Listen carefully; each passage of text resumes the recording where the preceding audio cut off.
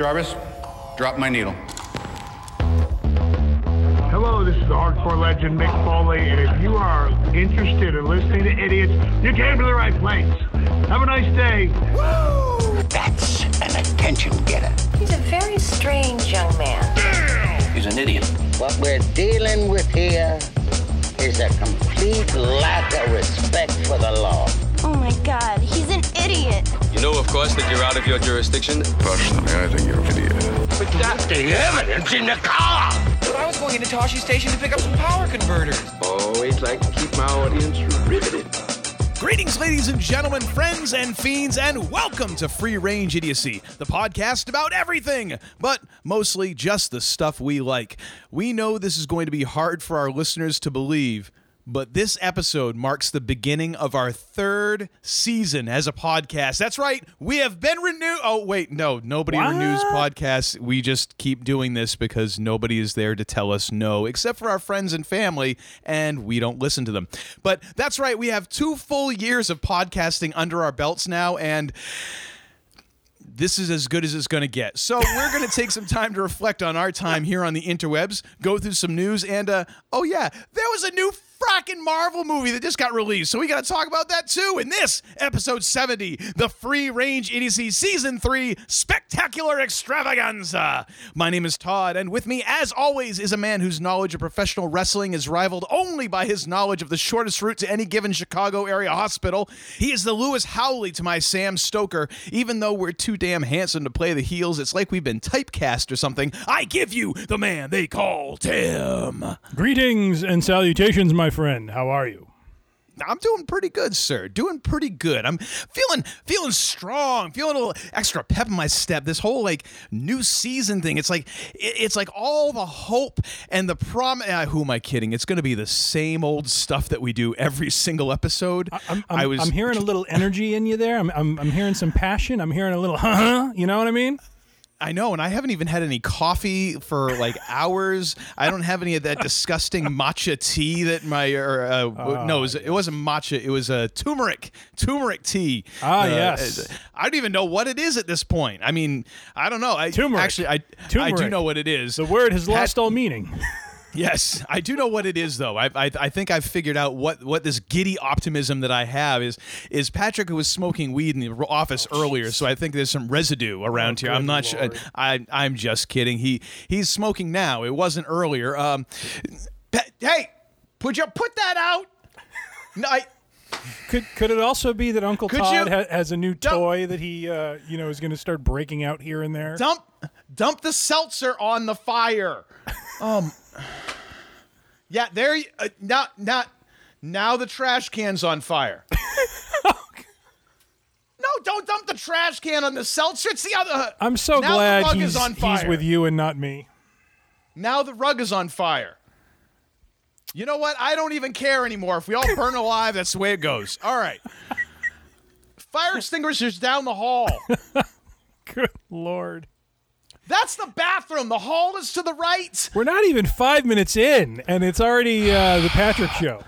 Dude, I'm telling you, man. I'm about this close to firing Patrick, and you can't see me because we're not on video, but it's real close. Well, close, ladies and gentlemen. As you were dressing him down for apparently lighting the building on fire, I had mentioned to the listeners you have a new toy that you might be breaking out throughout the show here. Yes. The sound board of doom. There it is. Oh, good Lord. I don't know if we're gonna see how this all works. But anyways, before we get any more distracted than what we already are, which is already pretty far afield, Mr. Tim, can you name the tag team? Who are these two again? Lewis Howley and Sam Stoker. And you said they're too pretty for something? I didn't say anything about pretty. I said that we're too damn handsome, but you could take that as somewhat of a hint. The damn handsomes? The what? I don't know. I don't know who they are. Where did you come up with that name? I don't. I thought you were hinting, dropping me hints. Because if not, we should totally copyright that. That's a pretty darn good tag team name. Damned handsomes. You're welcome. Copyright 2021.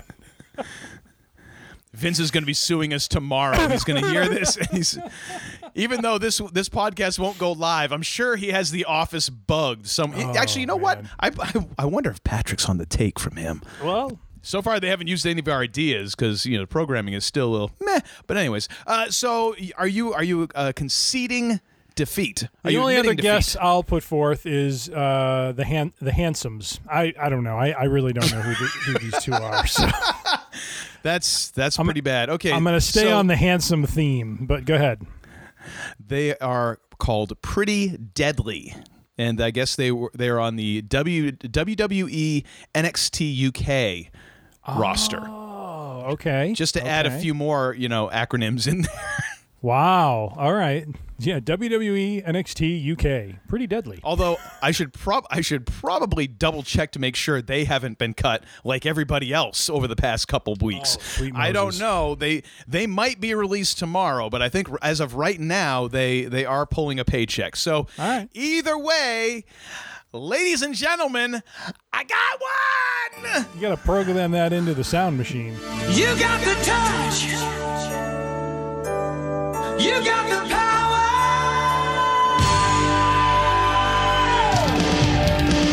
Yeah. I just enjoyed doing it, actually. You like stretching the vocal cords when you let one of those off, don't you? Let me tell you, the next day after this, I can barely talk, which is actually the one part of this podcast that makes my wife happy.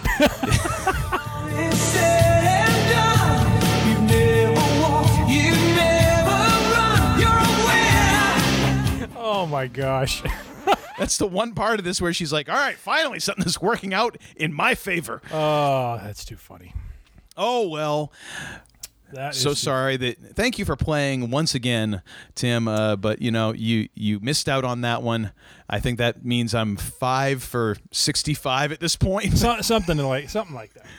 I'll take it. I ought to add up the stats on this. Uh-huh. I'm sure it's not good.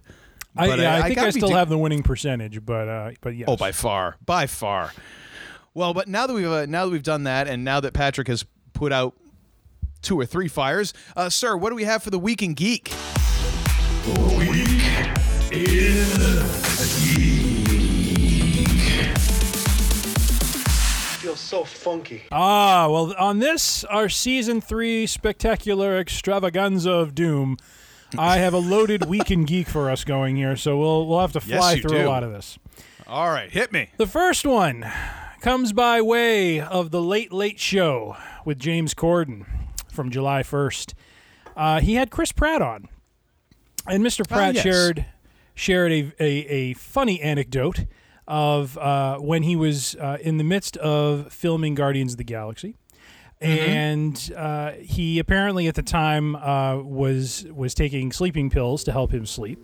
And he ended up finding over time that he was kind of like going into like a blackout state, but he was like texting people and he didn't remember like what he was texting. Oh my gosh. He walks in for filming one morning, and Dave Bautista to the WWE fans approaches him and asks him about a text that Chris had sent him the night before. And he's recalling the story, and basically what he texts to Dave Bautista is this: Dave, I want to wrestle you. I want to wrestle you. No one needs to know, but I just want to know. I think I could take you. I think I could wrestle you, bro, like collegiate rules. No elbows, no knees. I just want to feel the power. So... Oh my gosh. So he's recounting this on the show, and he's like, you've seen Dave Bautista. He would kill me. Yes. Even and the thing is, like, what's really funny is Chris Pratt was very doughy on Parks and Rec. Yes. He was not a fit individual. And then for Guardians of the Galaxy, like, he trimmed way down, looks like he got himself a bit of a workout regime, if you will, and got himself a little, I mean, he's not Chris Evans pumped. And far from it. But, I mean, he's in better damn shape than I am. So, I mean, then again, that's not a bar either. It's somewhere in between not Chris Evans and not me. So he's somewhere in the middle there. But still, not even close. I know. To being able to stand next to Dave Bautista and think, oh yeah, that's an even fight. Before you even get into like, oh, I don't know, grappling ability and just sort of, being able to handle yourself in a fight. Not to just mention even the two of them standing next to each other, you go, nah, he's dead. He is dead. Andy, he dead. Done. Not to mention that Batista, prior to his pro wrestling career, was a bouncer, I believe, in the DC area. So, I mean, like you just said, it's not like he doesn't have the skills to really throw down if he needed to. So yeah.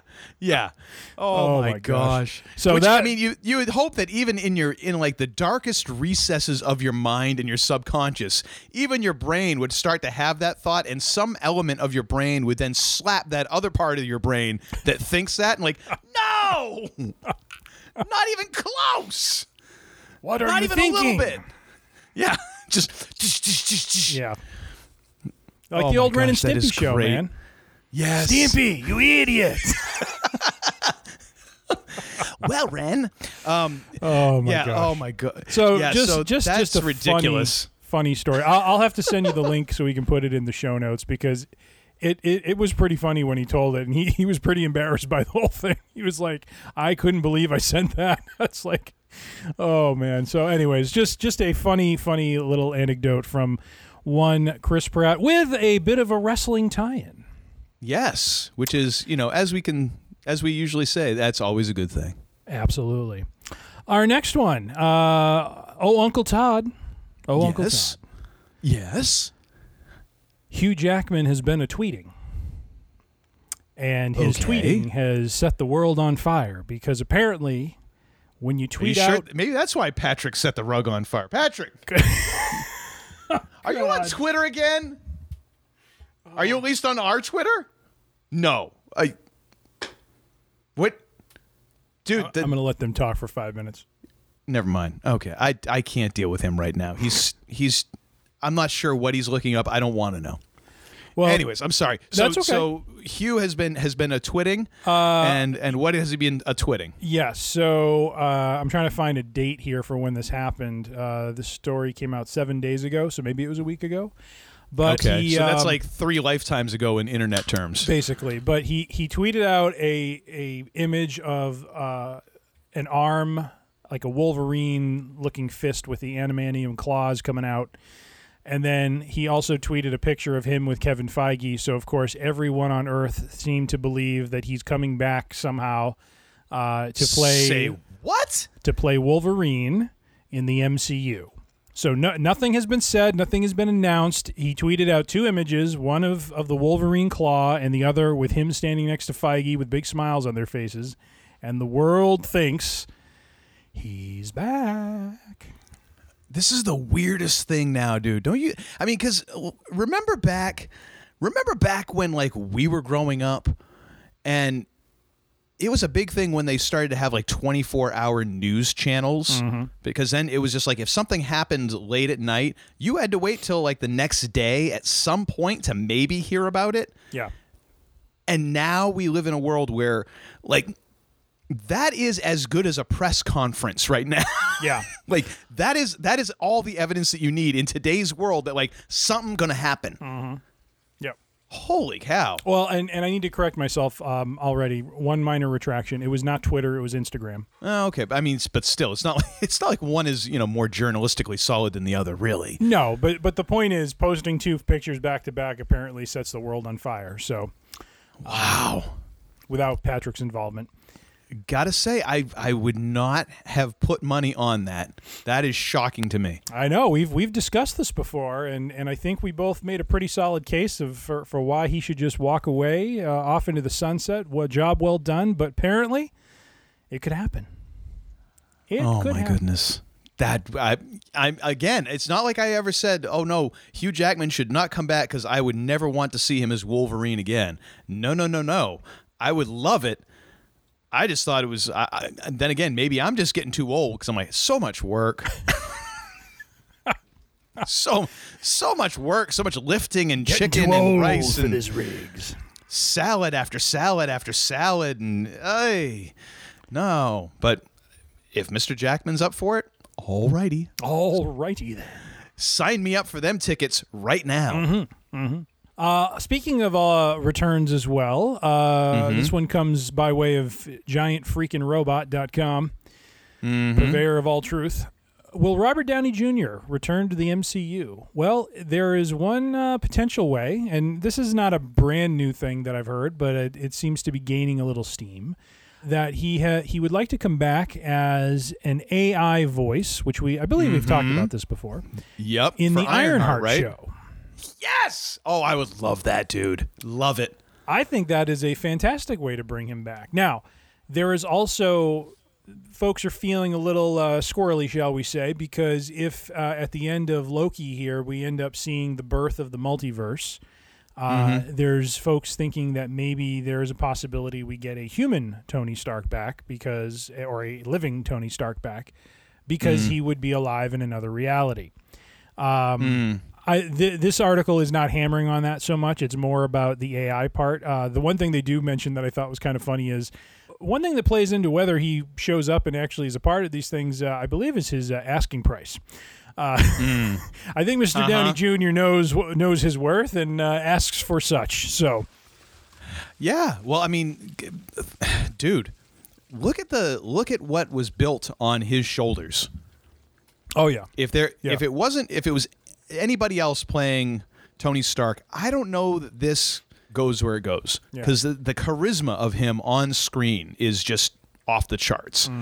What I think would be great is we get I think the asking price would probably come down because and I'm just going to take a guess at this because it's like, dude, all we need you for is like 5 hours of voice work, right? And you could do an entire series very easily and tidily in that.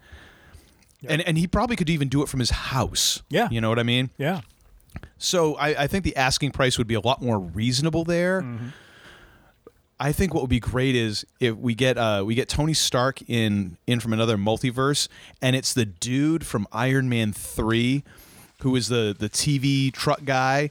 And he's like, I patterned my whole look after you. My hair looks wrong because if he was playing Tony Stark, I would love that because that would just be such a weird little nod to that movie. That's kind of like even though I think it's the biggest grossing Iron Man movie, it's definitely not the most loved Iron Man movie.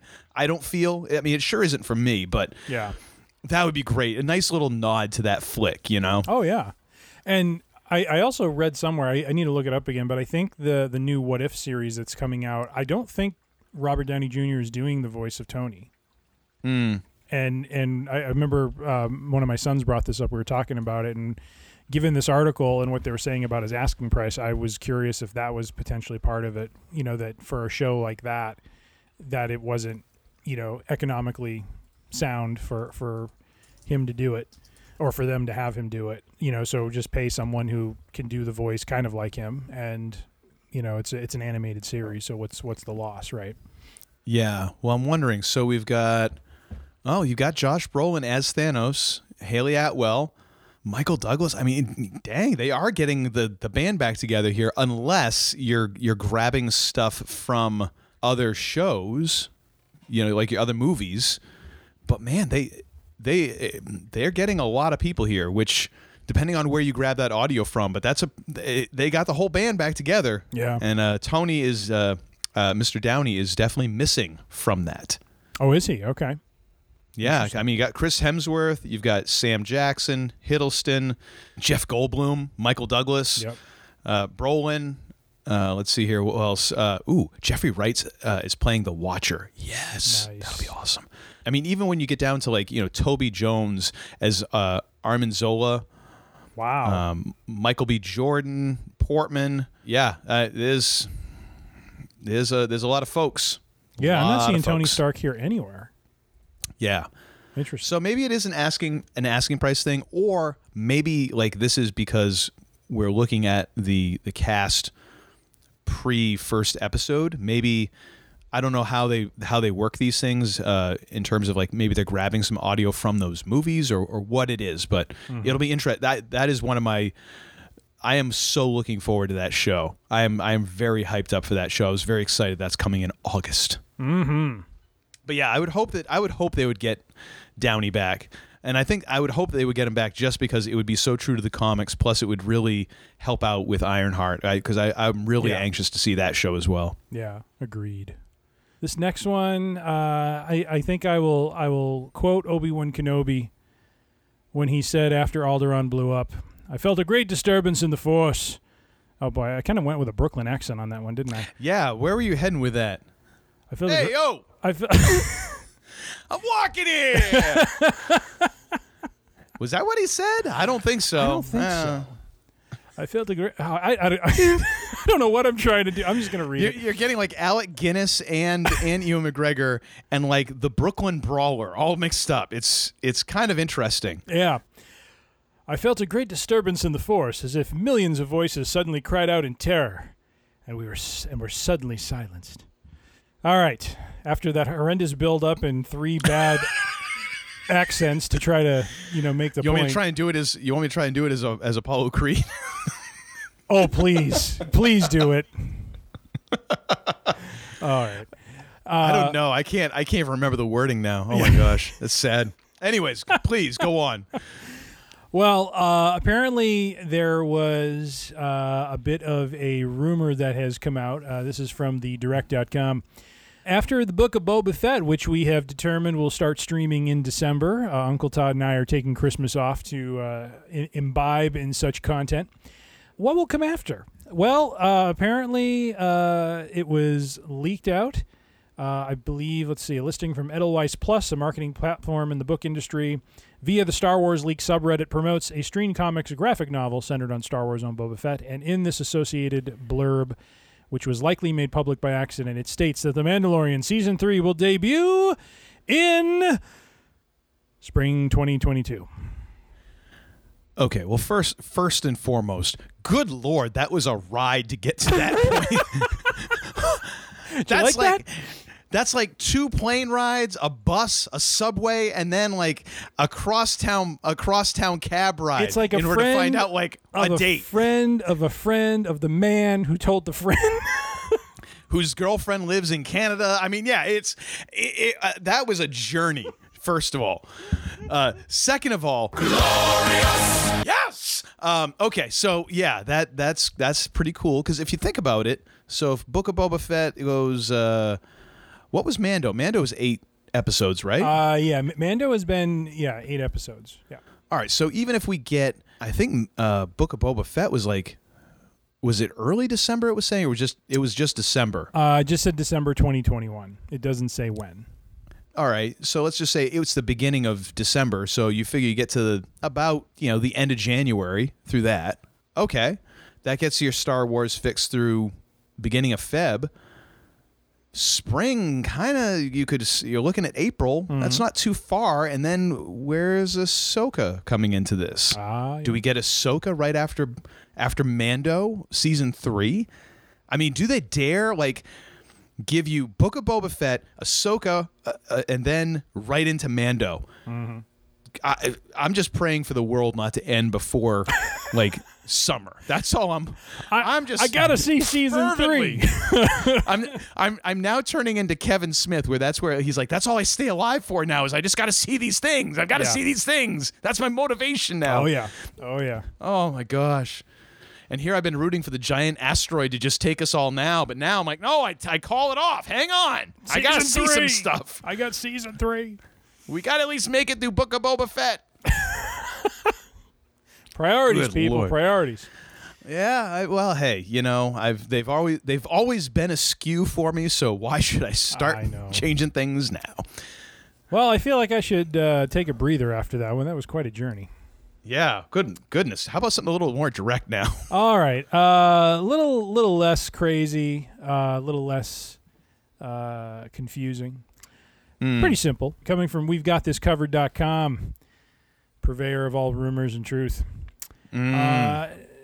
Basically, Stan Lee has been quite a presence in the Marvel Cinematic Universe. Yes. Let's face it, he ran the company. But apparently, it was always a gimmick in these movies where, where would he pop in? There would always be the Stan Lee cameo. And in an interview with The Simpsons producer Al Jean, he revealed that following, and I think this came out because I don't know if they were doing a Simpsons episode where they were using some voice likenesses or something like that, or that sort of thing. But Marvel basically has made a statement that they are no longer allowing Stan Lee's likeness or voice to be used in any future projects after he put forward the idea of using pre-recorded audio. The long-running, so this is, I think, about The Simpsons. The long-running series had in the vault from his previous guest appearances as part of the recent short, The Good, the Bart, and the Loki. So apparently, and in this interview with Al Jean, he talks about how this is completely understandable, of course, that now that he has passed on, that this is going to end any sort of cameo voice, computer generated or otherwise, because it's out of respect for him and the franchise. So certainly, So just a little blurb there that moving forward, and as we saw with the Black Widow movie, there will no longer be Mr. Stan Lee making his presence felt in any way, shape, or form. Rest in peace, sir. Yeah, which is understandable. It's a bit of a bummer because I really feel like his last cameo, which was for Endgame, kind of one of the weaker ones. You know what I mean? It came and went quickly. And although the funny part is it was very close in time period to probably my favorite one, which was Into the Spider-Verse. Which to me was one of my it was so heartwarming and heart-wrenching all at the same time. Like animated Stan Lee doing the whole, the mask fit, it always fits eventually. And then like the silent point until like no exchanges. Because it was like the whole package. Like it was very sincere and very, very heartwarming. And then it was also like there was a ba-doom. Oh, wait a minute. There was a hang on a second. I haven't gotten the hang of this. There we go. So it was all right there. You know what I mean? Mm-hmm. So that was one of my favorites. And probably if I had to pick a top three, and I'll ask you this after. I'll give you a couple seconds to think about it. Well, I'll give you my other two. So Into the Spider-Verse, number one.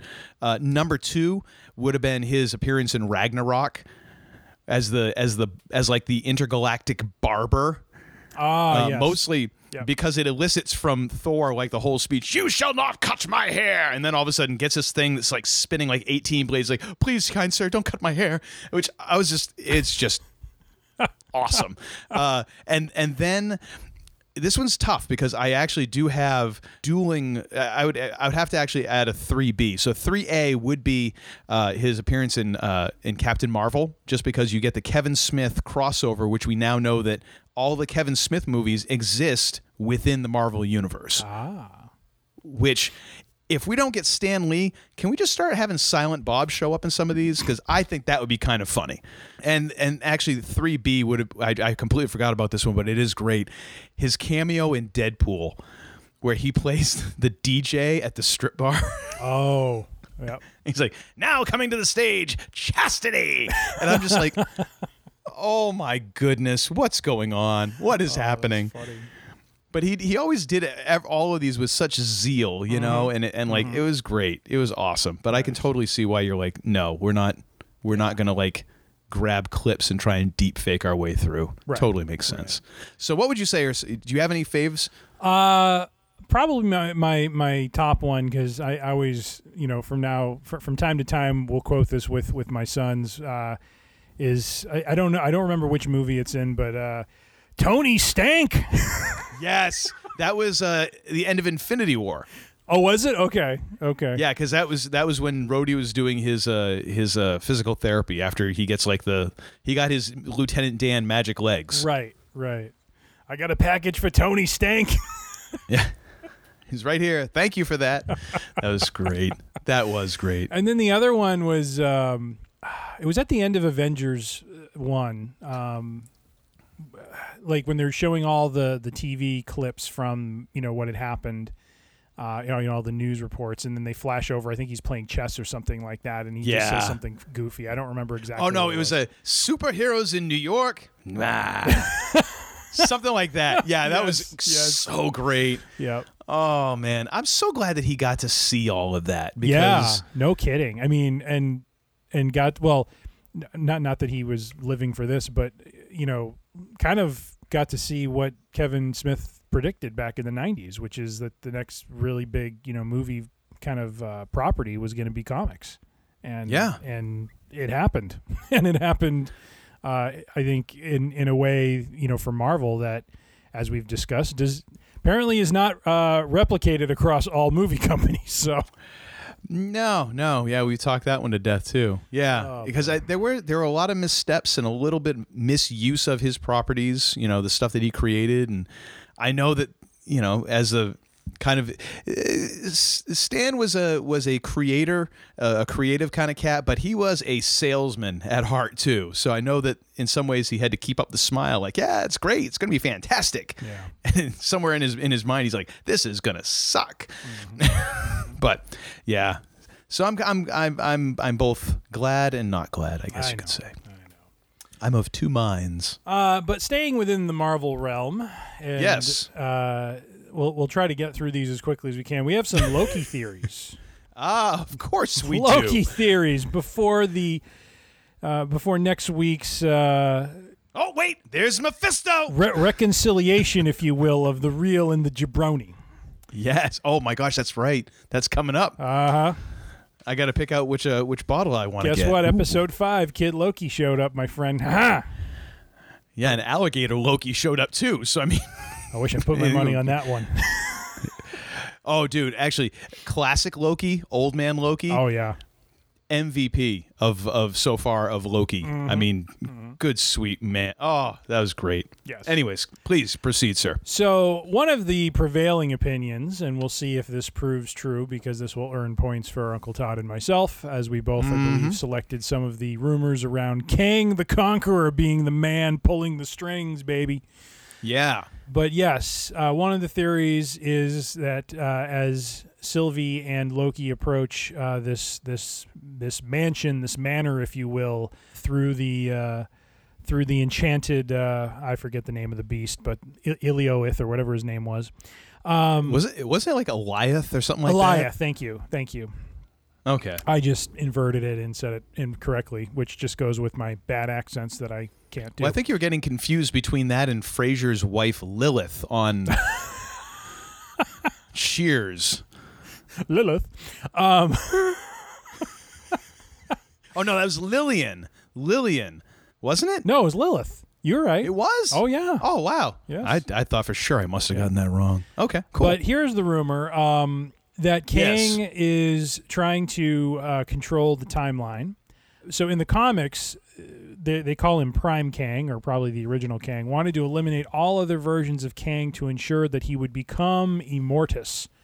So the question in this rumor is, what if MCU Kang created the TVA to prevent any other timelines with Kang variants to form? And then it follows, and what if where Loki ends up in the post-credit scene... never mind. They're talking about episode 4 post-credits, so never mind. So basically, the theory is where Sylvie and Loki are going is essentially Kang's city of Chronopolis, where he is essentially controlling the timeline to eliminate all other variants of himself and apparently achieve this uber level known as Immortus. I don't know. Thoughts on that, sir? Sure, could be. I mean, at this point, the thing is, like, we're being set up for like an anything is possible sort of scenario here. Through 5 out of 6 episodes, I'm still not sure where this sucker's landing because I feel like we kind of made some guesses and we might have gotten some of these, but oh my goodness, even for 2 idiots on the internet, like this is still like such shots in the dark that I don't know where this is headed, honestly. Yeah. Maybe if I had a more exhaustive depth of knowledge in terms of comics, where my knowledge is kind of surface deep in just what I've picked up. I know there's some people who they know this stuff in all the different levels of minutia. Maybe I'd have a shot, but your guess is as good as mine, dude. Yeah, I'm in a similar boat. I am not a student of the comics, but I do feel like from things I have read, it seems like Kang being the big bad and this kind of being the launch point into the multiverse. I'm still putting my money on that. Right on. But that is that. Oh, go ahead. No, go ahead. So here's my theory. Or do you want to get into the other theories here? Because you got two others, I think, here listed, right? Yes, I do. Yes, I. All right. Why don't you go through those, and then I'll give you my theory, because this is the one ring to rule them all theory. It's just come to me in a vision, or I just hallucinated. I don't know. It's one of the two. So go ahead. So the next theory comes from Inverse.com, and this one's kind of interesting, where it's talking about how each episode of Loki may actually have some tie to the Infinity Stones. Did we do this with WandaVision already? We did, but we'll do it again with this one. So episode 1 is reflected by the Soul Stone, because the entirety of the TVA is tinged with orange, and Loki goes through a checkpoint that would obliterate him if he didn't have a soul, which he does. Episode 2 is the Reality Stone. This is when Sylvie appears. The lighting shifts to a stark red, just like the color of the stone. In that moment, Loki questions his own reality, as well as the reality where Sylvie's coming from. Episode 3, the Power Stone. This is where they're on Lamentis and have it's more purplish in tone, color-wise. Okay. This is where Loki and Sylvie discuss and display their various powers while coping with being powerless to the TVA and the apocalypse. Episode 4, the Mind Stone. Episode 4 has a lot of gold tones, and it's the episode where Mobius and Hunter B-15 come face-to-face with the mind control and brainwashing the TVA has put them through. And finally, episode 5 leaves the Time Stone, leaves the Time Stone for the finale. Let's see. Oh, the two stones left are the Space Stone and the Time Stone. So episode 5 would be inspired by the Space Stone, as it'll depict Loki transporting to an alternate New York, which we know is not the case. It's just the void. And then the final one would be the Time Stone. What are your thoughts on this, sir? All right. So I was ready to completely dismiss this. However, I will say this does seem a bit more...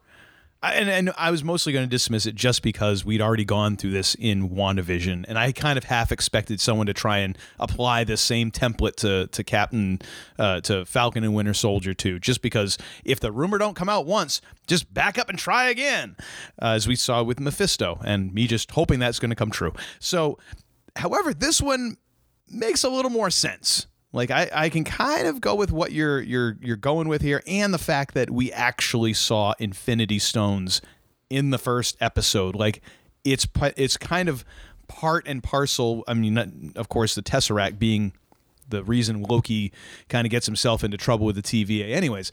But the fact that we saw Infinity Stones and they are part of the whole deal. Okay, maybe. Yeah. I still think it's thin, but maybe it could happen. Sure, why not? I mean, really, all this boils down to is the color scheme matching up to the stone, from what I can read on this. So, I don't know I think some of the points they made in terms of like a theme or an undertone of each episode kind of makes sense, and that combined with the fact that you actually have the Infinity Stones present as part of the setup of the story. Okay, that gives it a little more credence. Yeah. All right.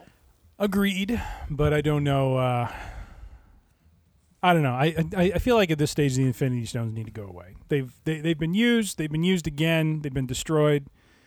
Let's find something else. And now they're paperweights. In the TVA.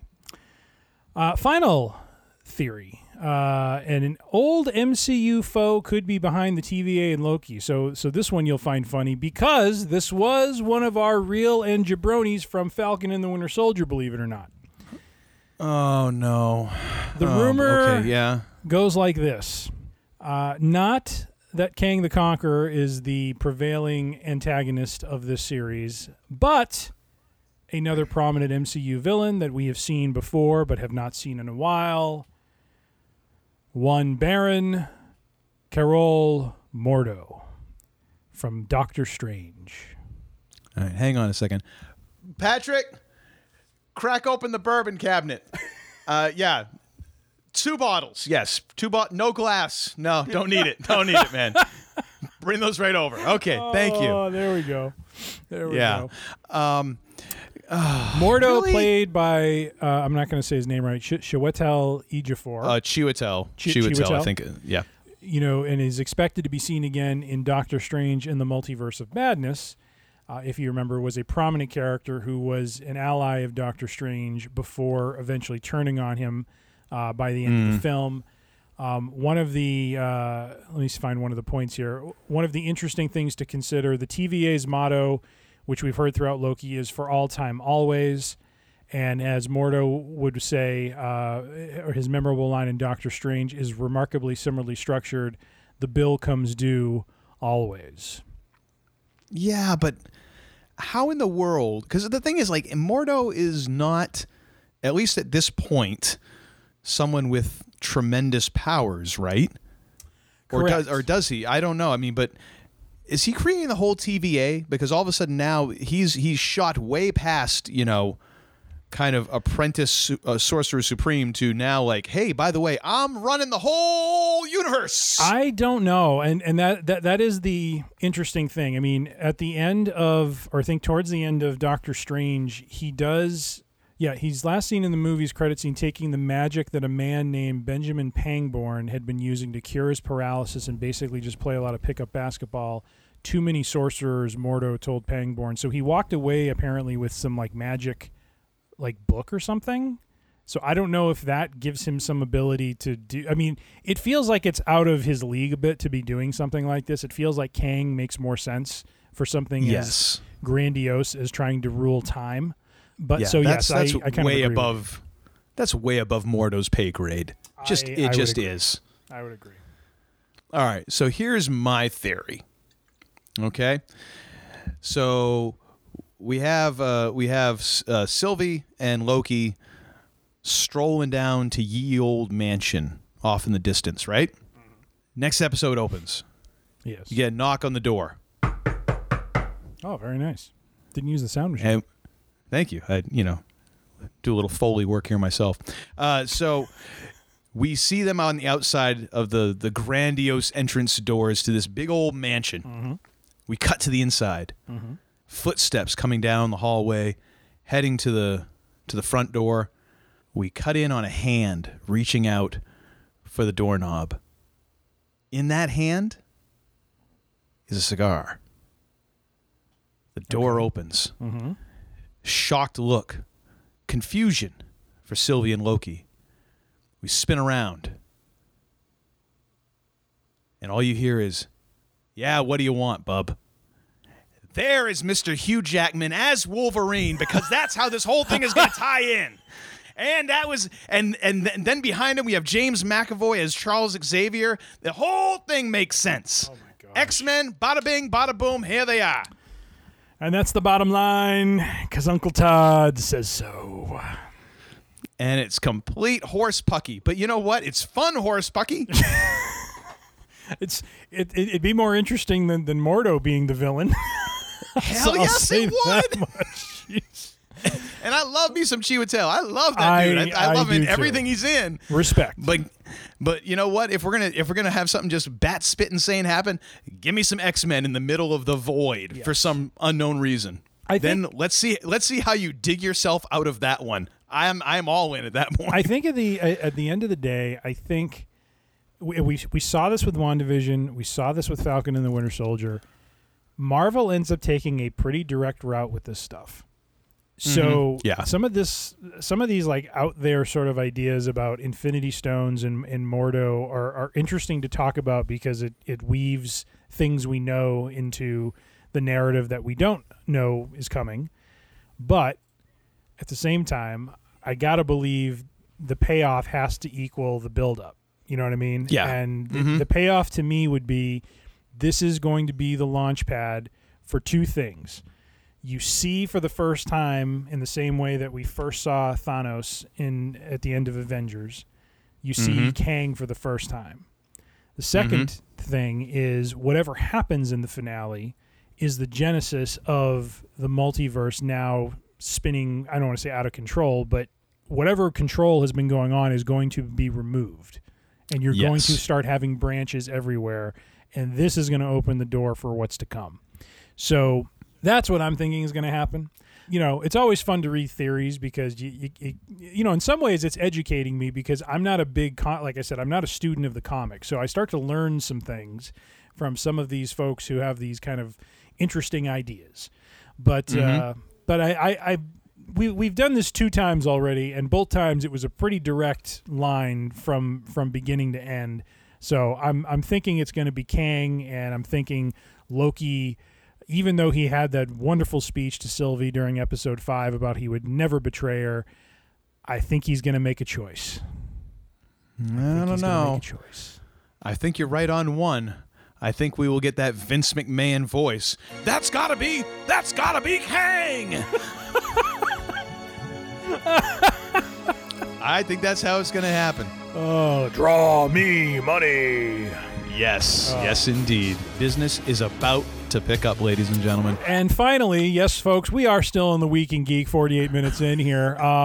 In case you're still wondering. In case you're still hanging around. We do want to, today news came down. What is today, by the way? Is it the... today is July 12th. Patrick, what's the calendar say? Okay. Don't ask him. I'm pretty sure. His personal calendar is still running around May. It's May. It's May 2th? What? It's May 45th. No, but today... No, I was kidding, Patrick. That's not a date. Now he's confused. That kid was born confused. Today we lost a legend in the wrestling world. For those who grew up in the 80s, Mr. Wonderful, the master of the pile driver, Paul Orndorff, passed away today at the age of 71. If he had the apex of his career was during the 80s. He had a great run with Hulk Hogan as one of his antagonists with Rowdy Piper. There was a point where actually Orndorff turned face and was good guys with Hogan, and then there was the phone call that Hogan didn't answer, and it pushed Paul over the edge, and he went and pile drove Hogan. But anyways, good old 1980s wrestling angles. But that's all it took. Rest in peace, one Mr. Wonderful, Paul Orndorff. He was a very entertaining heel bad guy, and even though he hasn't been on wrestling in quite some time, he will be missed. So yes, indeed. And finally, just to give everyone an update, because I know our listeners are sitting on the edge of the seat to I think there's now betting pools, there's spreads that have been over I've got 2 or 3 going right now. To see what is going to happen with the man they call Tim and his ability to end up in the ER. Well, I stand here 21 days without incident, ladies and gentlemen, feeling good, feeling fit, and feeling like I can take on the world. So all is good. That's right. Thank you. That is so dorky. Thank you, Bob Uecker. Right. Just a bit outside. Ball 8. And that, my friends, Ball 12. That, my friends, is the Season 3 spectacular extravaganza loaded version of The Week in Geek. Yes, other people would just call it bloated, but we'll call it loaded. That's right. So that you heard us right. We are now endeavoring. Setting out on the adventure that is Season 3 of Free Range Idiocy. And I know that the question is, dear God, why? Just why? I know that's what my family is saying, but we wanted to take just a moment and reflect on the fact that this being episode 70, that we've made it this long. I mean, this might be the most consistent thing you and I have done outside of our marriages in our lives. And you know how sad that is? Yes. Oh, we ought to both be in like couples therapy for this. Oh, good Lord. Spend another couple hours talking about you. No, actually, that'd be a bad idea. Very, very bad idea. Well, when we started this, what was the original thought, original goal behind this? Like, we would get together once every couple months, or who am I kidding? Basically, whenever the Patriots would win the Super Bowl, which for a couple of years was quite a bit. Yeah, it was pretty regular there for a little while. So that was the event that would get us on the horn and talking for a few hours. And I think you, sir, creative wizard that you are, had this thought, hey, what if rather than talk on the phone, what if we we have a lot of topics, a lot of things that we'd like to riff about and stuff. What if we did a podcast? Yeah, what if we inflicted this on the rest of the world? What would happen? Would it be against the Geneva Convention? Quite possibly. Quite possibly. I actually don't think that you can. I don't think that you can play this podcast in prison because it would be considered torture. I'm pretty sure that I've read that in some place. That might be in the terms of service for Podbean or Apple Podcasts. I'm not sure, but yes, that was the idea. This is a good excuse for us every week or every other week to actually talk and have a conversation and here we are, 2 years, 70 episodes later. Not making a dime off of this thing, so it must be great conversation because otherwise there's no reason for us to do this. As a matter of fact, we're both in the hole on this between the money we've spent on recording equipment and just the couple shekels that we have to put together in order to do this podcast. Yes. So it is a labor of love. Or insanity, depending on which you go with. I don't know. I think we both, I don't want to speak for you, sir, but I'll speak for you. I think we both. Please do. We're entertained by one another, and I think as we have discussed various topics. I mean, I think the most exciting thing for us when we started off was, we both knew that we were fans of Battlestar. Battlestar Galactica, and I think when the realization hit us after we did the first 2 episodes, which was like the best and worst about fans, I think that is where we launched on the maiden voyage of the tomes, the 3-hour-long journeys into the half seasons of BSG. Oh yeah, I'm getting the shakes just thinking about editing those again. The symbolism, the thematic arcs, the stories, the characters. I mean, it just all came together, and we just couldn't shut our yaps about it for 3 straight hours, ladies and gentlemen. And you stuck with us. Yes, and that's really shocking considering how we started out. It sounded like a wannabe NPR, like we were trying to be all serious and stuff. That got old quick. I remember that first episode. I think I listened to it a while back. We were both kind of laughing about it, and I took a listen. And my gosh, if there was a way to suck the personality, and we were just It was like our podcast on Thorazine, and we were both heavily medicated somehow. I don't know what it was. I mean, as Chris Jericho would call it, the charisma just wasn't there. No. No. It's hard listening to those. But we've evolved. Almost as hard as listening to this episode right now. We're sure. Oh yes, a 50-minute Week in Geek. Week in Geek was originally what? It's supposed to be a 10-15-minute bit. At most. And look at what we've done to it. Just stretched it out, baby. Just stretched it out. As we do with everything. Oh my gosh. Like an old pair of tidy whities. Just the elastic is stretched. They're sagging. It's just in rough shape. So here's a question I have. So littered throughout our season 1, along with BSG, was Westworld. Yes. Do you think we'll get back to Westworld? Do you think they'll put another season of Westworld out? Probably not. I think they might do another season. I kind of hope they do. Unfortunately, I think I'm one of only a dozen people who hope they do, and that includes cast members. So I'm still into it. I still enjoy it. I agree that season 1 is definitely the best. However, I'm still interested to see how this story plays out.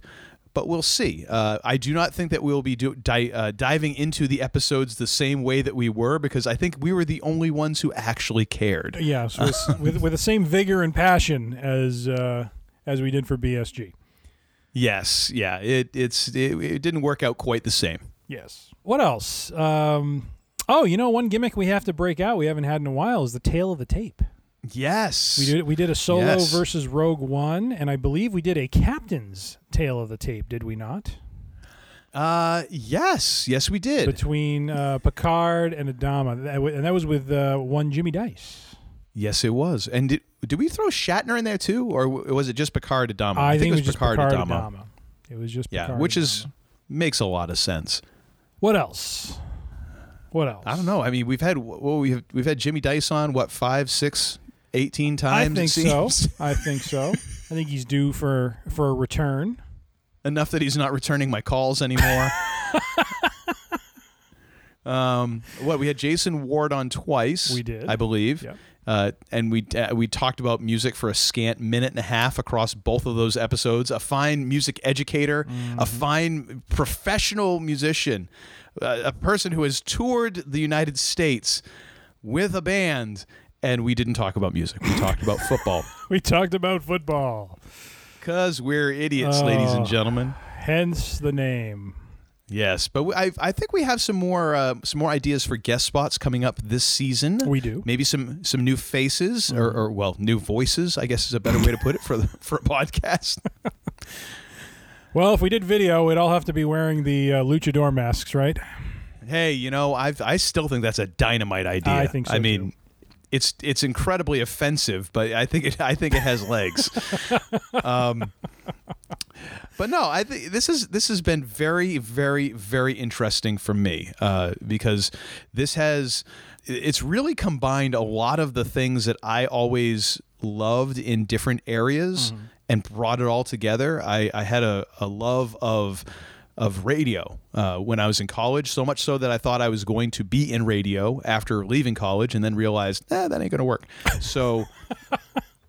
And then it also, I worked as an audiobook recording engineer. So I was the person who would yell at the reader or the actor that, no, that was wrong. And so now everyone understands where the whole Patrick bit has come from.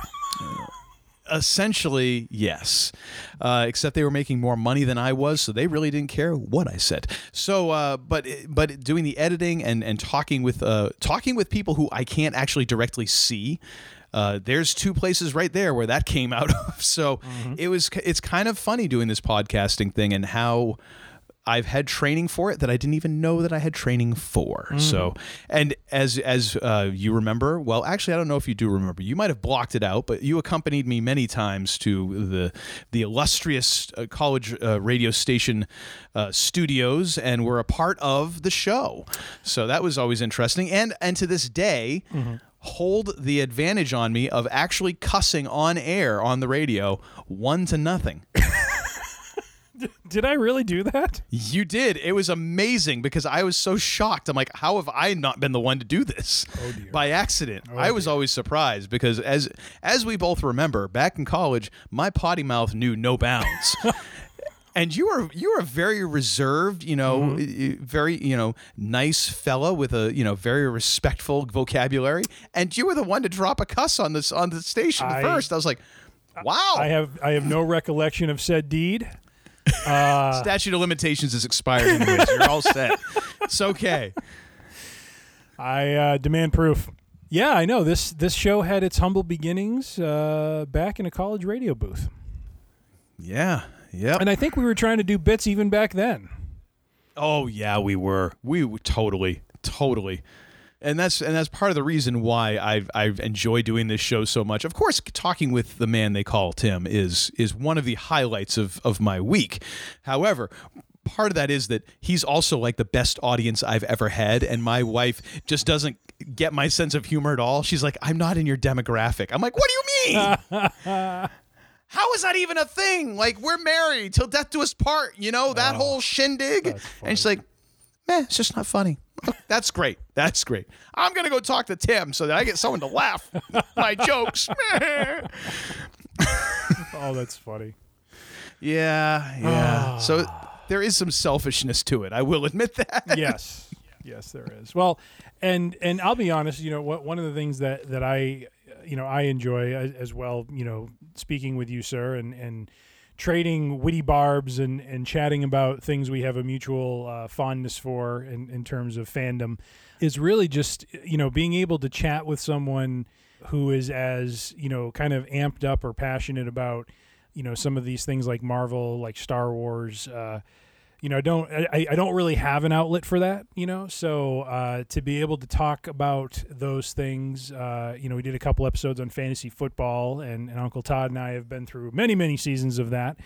You know, just it's fun to be able to kind of chat about those things and be able to just kind of riff and bounce opinion and thought off one another and have some laughs while doing it. So. Yes, indeed. I very much and you enjoyed will it. not get me into fantasy football again this year. Oh, yeah, there's an opening. You'll Oh, no, I'm done. I'm retired. I am retired. As far as some of our show gimmicks, what's your favorite? You know, I'll just say it's magic every time. Can't really say I got a favorite. It's just every single one of them is just magic. All right. I have come to enjoy very much the real and the jabroni, mainly because it's a way of us to safely have a friendly wager that won't put us, you know, into some sort of financial hardship, or jail. You know that too. But I have to say one of my favorite episodes from a comedic standpoint. Was I think our inaugural Year in Movies episode. Oh, I knew you were going to go for that. 1977, ladies and gentlemen, which was originally spearheaded as a Smokey and the Bandit, you know, a little bit of a nod, a bit of a tribute to the Smokey and the Bandit movie. And Uncle Todd, well, let's just say some of his selections, especially when he went out into kind of the long tail of 1977, I shouldn't say left much to be desired. I thought they were hysterical, but mainly because of the discovery of what it was he actually selected. Listen, okay, I was just going by titles. I didn't do any research on them. Do you really need to research Wanda the Wicked Warden? You know, Patrick, you stop giggling right now, or I swear to God, I'm going to boot you out the window. Oh, listen, I'm not the one who has an autographed Blu-ray copy of Showgirls, okay? You just calm yourself right down, Sparky. Let him cast the first stone and all that stuff. You know what I mean? Oh, that's good. That's good. Yeah, that was definitely a high or a low watermark, depending on how you want to look at it. Oh, yes. But I will say one of the episodes I most look forward to doing was I mean, all the BSG ones were a lot of fun, but I really enjoyed when we did season 4.5 and then when we did our episode on Daybreak as everything kind of came to a conclusion. You know, never really had a chance to talk that out with a fellow fan. You know, when I had first watched it, and it was just fun to kind of share like our favorite moments, and just, you know, it was as we talked about, we both liked the finale. I know there's a bit of opinion on that, but it was. Oh yes, there is. There's a lot of emotion on the internet about that. But it was good. You know, I really enjoyed discussing, you know, the parts that really kind of rang true for me. Those emotional parts. The way they sent off all the characters and that kind of thing, it was very cool. I watched the show Lost throughout the 2000s, and again, that's another show where there's wildly different opinions on how that show ended. Never really had a chance to talk with someone who, you know, kind of enjoyed the finale, you know, to kind of get their thoughts and that sort of thing. So it was very fun, you know. I don't want to say therapeutic, but it was fun, you know, to be able to kind of talk through and share those opinions, those thoughts, and just kind of go back through and for each of us kind of relive what we really enjoyed about this great show. So those two were a lot of fun. Those two were a lot of fun. Yes, I would agree. And just so I can be very clear on my feelings of the finale of Battlestar Galactica, anyone who's got a problem with that, I've got 3 words for you: Game of Thrones. Yeah. And scene.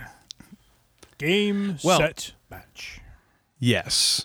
Well, so, and since, we are not, and actually, this is not something we've actually even discussed since kind of just stopping it, but we're no longer imbibing while we are recording. Uh-huh. But a cheers to you later on, I suppose, on a beginning of season 3. Yes, sir. And we'll see where this wild ride takes us. And let it also be said very quickly, too, a huge thanks to Uncle Todd. For those of you who don't know, he is the man behind the man who does the editing, the production. When he weaves those sound bits in with an accuracy and with an artistic touch that tickles the funny bone. There it is. Big thanks to him. Puts a lot of time into it. I just show up when I'm told. So my contributions are limited to the day of recording. But thank you, sir. Oh, well, it is my pleasure. Job well done. And the old, I always send Uncle Todd a BSG emoji of Adama saluting to his first officer there. So there we have it. All right. Well, I appreciate that, sir. But you know what? We do have some new stuff. We're not just going to sit back on our laurels here, mostly because I don't sit when I'm recording. I stand, so it'd be really hard for me. I don't even own any laurels, so therefore we're definitely not doing that. However, wait, I got 40 minutes of more speech to give here, though. You cutting me off? You're damn right. I'm cutting you off. It's go ahead. Like Triple H cutting off Ric Flair at his Hall of Fame speech. You're done. You're done, Rick. You're done. I'm gonna have to post that video because that is hilarious. Because that has to be like the worst feeling in the world. Like a legend and a dude who you're friends with, and it's like you got to go out and be like, dude, you got to tell him to cut it. Like, are you serious? You want me to go and tell the man, Mr. Woo? You want me to go tell him? He got to you wrap it up. Yep. Okay. Yeah. Which, by the way, is another sound you got to put into the soundboard. Yes, I have to do a little more work on that. Anyways, but we do have some stuff here to talk about. We're going to do a little new content because, hey, guess what? After about what feels like 10 years of waiting, Black Widow finally hit this past weekend. Huh? And I know. I mean, it's only been at least a year and a half. Yeah, because it was well, actually no, a year because it was last May. A year and a couple months. Okay, yeah. Yeah, so it feels like a lot more. So Black Widow finally dropped, and we had two separate experiences. You, sir, making your triumphant return to the theater, I believe, and me being totally lazy and just saying, you know what, screw it, I'll pay Disney Plus the extra $30 and watch it from the comfort of my home, which actually isn't my home because we're living with friends right now, so the comfort of somebody else's home. At any rate, the snacks were cheaper. So we both watched this, and we both, I think, have some thoughts. As we are wont to have. I know. It's shocking that we would have thoughts about something and want to share them with strangers. I have emotions. So the first thing I'm going to say is I really like this movie. And I like how it is just this perfect little mixture of a Marvel movie mixed with a James Bond movie, mixed with Mission Impossible, and I don't know, there's a couple other things going on there too, but it worked. It worked for me on all levels. Identity? Well, yeah, which is kind of that was until you started getting Casino Royale, and the Daniel Craig James Bond movies. The Bourne movies were like, hey, this is what James Bond ought to be now. James Bond ought to be as cool as Jason Bourne is. And then they brought in Daniel Craig, and lo and behold, hey, look, it is kind of cool. But yes, totally. It was such a great thing. I loved the action sequences in this movie were just about the most over-the-top action sequences I've seen in any Marvel movie. And that's saying something because in Endgame, we saw Grimace and his merry band of monsters and giant space gorillas with cyborg parts fighting it out against a Valkyrie on a Pegasus and every. I mean, these are over the top. When you have falling debris and two people having a fight on the falling debris. damn, I'm in. Yeah. You know? Yeah. But it was so gloriously over the top, but it sat so well in the tone of the movie because it did kind of grab from some of the ridiculousness of some of the James Bond movies, the older ones that were like very kind of hokey at moments, especially like Roger Moore era. But then also kind of the double reveal that they had in it and everything about it. I just thought it all fit. It could have, if one thing had been out of place, if it had been DC, it definitely would have been a completely train wreck. But it sat all very well together, and I enjoyed it thoroughly. How about you, sir? Yeah, I would agree as well. Really enjoyed the movie. You know, I liked how, you know, kind of similar to like, you know, Spider-Man, is it Far From Home? Yeah, I think it was Far From Home was the last one. Mm-hmm. Yep. No, I really enjoyed, you know, how the tone of it just had the right kind of level and tone to it. Then coming off something as grand and as large as Avengers Endgame was, you know, which is, I think in a lot of ways remembered as kind of the last, you know, big, you know, Marvel movie. No offense to Spider-Man Far From Home, but just kind of just setting the tone for just a solo character kind of being on their own. And I liked how they were exploiting or using that time period between the end of Civil War and before Infinity War to kind of tell her story. So this was a bit of a prequel. This was a bit of, you know, telling a story from that had already happened in the past. To kind of lead up to eventually Natasha's moves to help, you know, Steve Rogers, you know, get those who were in prison out so that they would be available and able to help, you know, if something came up, which eventually Thanos does. So, Spoilers. Yeah. So I enjoyed the way they kind of used, and again, I think it just goes back to the richness of the universe where they can go back in time to this period that there's really no story around, and you're just kind of, you know, in Infinity War, we just kind of accept that, oh, Natasha got Steve, she got, you know, the folks out of the prison, got Falcon, got Ant-Man, but now we kind of understand how that came to be, and and really along the way, her kind of being able to reconnect with what was her family, and to be able to kind of have that you know, a little bit of closure there, reconnecting with her sister, reconnecting with her mom and dad, or at least, you know, who are acting as her mom and dad, and just be able to have that moment with them before being thrust into what would be the chaos of the Infinity Saga. So I really enjoyed it. I've read, you know, there's been some negativity about it, which, you know, of course, fans will be fans. But, you know, I like that it wasn't, like I like what you said, where it's, I don't know if you said it this way, but it does have a little bit of a James Bondish feel to it because of the antagonist and what the antagonist was doing. But it didn't feel over the top, and it didn't feel like unrealistic. You know what I mean? Like there was a certain amount, like I felt he did a really nice job drilling into the horror of what was kind of done to these women, you know, and what, and the conditioning and the coldness of the I'm forgetting the antagonist's name. Was it Dreykov or something like that? Dreykov, yeah. Dreykov. You know, just the coldness of it, and the coldness of that ability of control, you know, controlling people against their will, and the implications of that. And just, I mean, when you step back and look at the story, it's just this kind of crazy man wanting to rule the world from his floating ivory tower. But at the end of the day, it just the way it was done, and the way the story was told, and the way it played out was just so satisfying, well done, and really told a very good story, and got you to want to see Natasha get that vengeance on him for what he had done to her sister, and to so many. And so I thought that was really well done. Yeah, and I'm wondering, crud. Hang on a second here. What's Patrick doing now?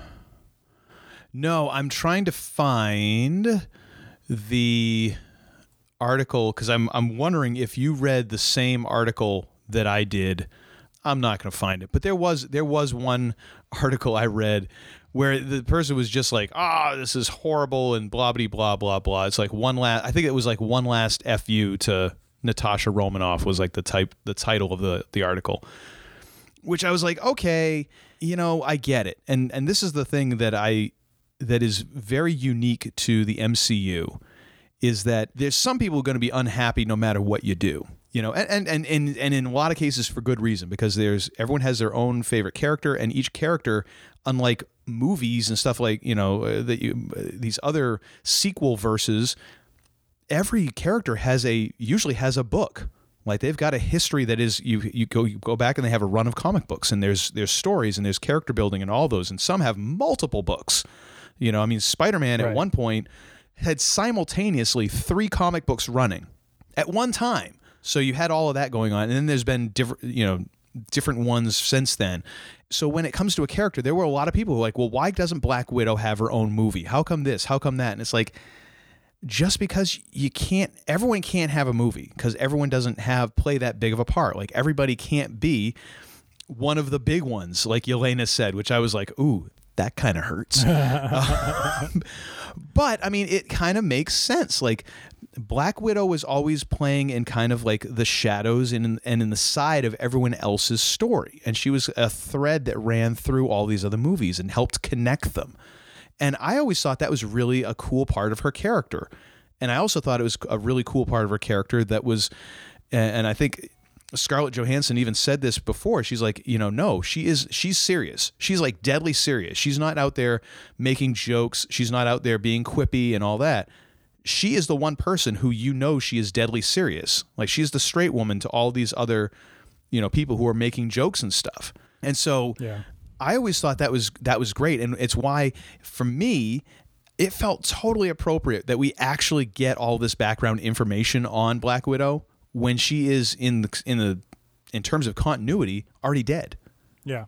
Yep. Like it makes sense that all of this has to be in flashback because she's so ambiguous and secretive throughout all the other movies that, yeah, you're not going to get all this information.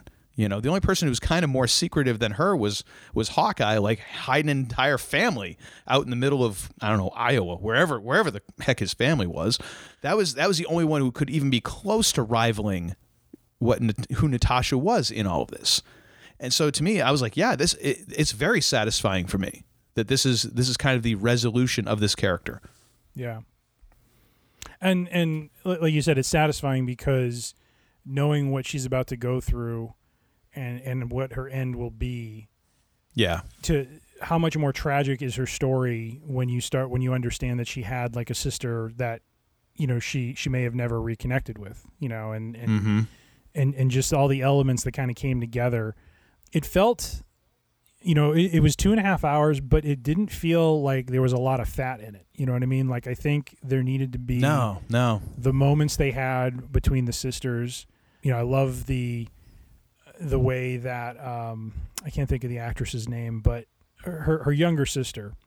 Catherine Pugh or Florence Pugh? Florence Pugh, I think her name is. Yeah, I think it's Florence. I got to look it up here. But that whole thing where she kind of makes fun of her and the posing, you know, that she does. Oh, that was great. And just the banter back and forth between them, you know, like especially about the vest. Which yes, we end their up finding, chemistry was so good. Yeah. So good. And you know, like I didn't even realize it, but I later read that vest is what Natasha's wearing in Infinity War. Yes. Which I had no idea about. And really, you know, shows how little I was paying attention to the detail. But but there's so many details in those big movies that, I mean, for crying out loud, I mean, you have to rewatch these so many times to try and catch all this stuff. Right. You know, but yeah, no, I didn't catch it until she was giving it to her at the end, and I'm like, wait a minute, I remember that, you know, vest now. Like, oh, okay, yeah, no, that was a nice bit of tie-in, you know. Yeah. And that was one of the things I really appreciate about this is it took a lot of the stuff that kind of had gotten mentioned that were little throwaway lines, you know, of course, Budapest or Budapest, depending on, you know, the pronunciation of the character, Dreykov's daughter, all of that stuff that kind of got thrown out. Like Dreykov's daughter got tossed out by Loki in Avengers. And to bring all that around and to cinch it all together, I was like, man, that to me just helped flesh out that character. Deep storytelling, deep. Yeah, I just really enjoyed all of that, of going into those little details, and even like the callback when, oh my gosh, it's it's one of those moments you're like, oh my gosh, it's a good thing that you weren't actually their dad, because you're a horrible, horrible dad. But when Alexi is like, your ledgers must be dripping, gushing with blood. I'm so proud of you. And I'm like, oh my gosh, what a callback. Oh, yeah. What a callback in a way that you weren't expecting, Yeah. But yeah, I just really appreciated adding those layers onto the character. Mm-hmm. And like you said, the chemistry between Scarlett Johansson and Florence Pugh was just great. Yes, they were just so good together. And apparently, from what I was reading in the trivia section of IMDb.com, Feige and the rest of Marvel Studios very impressed as well. And it seems like we are going to be seeing Florence in a bunch of other movies, not just like. Obviously, we're going to probably see her in Hawkeye now, which is the direct tie-in. But it sounds like this could go the next step. Like they weren't necessarily like, oh yeah, and she's going to be the new Black Widow. That sounds like that might be the case now. Like, damn, she's real good. Mm-hmm. She would fit into this nicely. Let's make that happen. Yeah. Which I'm all in on that. I think that's a fantastic move. I think she was great in this. I agree. I agree. Yeah. And it did a nice job. It gave, to use a wrestling term, the rub was given, so to speak, to Florence Pugh's, character, and I could easily see her kind of taking over the mantle of Black Widow now moving forward, taking that on from her sister. And even though the end credit scene, kind of showed her aligned with, I don't know. Should we reveal all of the deep dark secrets, or should we? Oh, I mean, come on! This is spoilerific at this point. I mean, yeah. So end credit scene, which I find really funny because I feel like we're now seeing like the inverse of what Nick Fury was doing. Throughout the first few like Marvel movies where he was putting the Avengers together. Now you have Valentina, played by Julia Louis-Dreyfus, putting together like the Dark Avengers or something like that. Yes, which is actually I think that is where we are heading. Okay, which is going to be really interesting. Yeah. So she's teeing so Valentina, of course, is teeing all of this up with what is her sister's name? Shoot. Yelena, thank you. Teeing up with Yelena, the idea of going after the man that killed her sister, which of course is Hawkeye, and seeing where that kind of links those two characters up. So we've seen that Yelena has the good in her, and I think once she connects with Hawkeye and kind of understands, I think it's going to be a very poignant scene when she comes to an understanding of what he had to go through with Natasha making the sacrifice and kind of forcing the situation, upon herself, being the one to give her life on behalf of her other family. I think that'll bring her around and in line with him and I don't know where all this is going, but now that we're moving past kind of the phase of the original Avengers, it seems like the Young Avengers is becoming more and more of a thing here as we start to sow the seeds of that group, who may or may not be the group that goes against That's Gotta Be Kang. Yep. Oh man, it's gonna be I am so digging this. So digging it. So I have a couple questions. Great. Yes. So two questions. So two thoughts coming out of the movie that are slight holes that I may need an explanation from you, sir, the comic guru. If I am the wrestling guru, then Uncle Todd, he holds guru status in the comic lands. If only because there's no one else here. Well, I mean, Patrick is just, we can't rely on his knowledge. So, oh my gosh, no, he's what's he doing right now? What? By the way, he's playing Pokemon Go in the office. Isn't that like 5 years old? It's like 100. No, it's still going strong, but I mean, it's like 120 square feet. Like how many? You couldn't have caught anything. Holy crap! You really caught that one here? Really? All right, I'll tell you. We'll talk later about that one. Yeah, good. Try going down the hallway. See what's down there. Dang, it's not as much of an adversarial thing going on this episode with him. It seems. Well, I mean, things are settled down. I was kind of into Pokemon Go before. I think I might be able to ride this little numbnuts coattails on this one. So my question to you is this. Anyway, sorry. When the trucks are pulling in toward the end, when she tells her family to run and she will take care of this, and we see Thunderbolt Ross rolling in with his parade of cars. How on earth is she not jailed after that? Do you think she barters the information that she downloaded from Dreykov's computer as kind of her ticket out of being imprisoned? Well, didn't she hand over the little hard drive, computer chippy thumb drive thing to Yelena? You're right, she did. So she did not have that as a barter. So again, I ask, how is she not in prison with the rest of them? Yeah, that's a good question, man, because, I mean, you just dropped an entire space station down onto the planet and you're standing in the wreckage. I mean, I'm no judge, but that's a pretty open shut case right there. Like, you're the only one still alive in the wreckage. Arrest her, I guess. I don't know. I'm not really sure how that works. That is a hole in the plot. I'm wondering if that's being left open for a specific reason, or if it's just sort of she got out of it because she's Natasha. And she has dirt on somebody somehow. Yeah. I don't. Yeah. That's the only thing I can think of. Because there's no way she's getting out of that. You know what I mean? Like they're all pulling up. It's not like she can run from it. So she's resigned herself to whatever is going to happen. But then the next, the scene that comes a little bit later, where we end up finding out how she got the air transport that she and Captain America and the others are kind of roaming around with, was kind of interesting. And so I was curious about that. The other question I have for you, because my sons were talking about this quite a bit, they were quite disappointed in the Taskmaster character based on what the Taskmaster character was in the comics, because apparently this idea of a villain who knows how to mimic and learn the fighting style of his opponent led to the character in the comics almost coming to the point of defeating all of the Avengers. Taskmaster was apparently a major villain for the Avengers.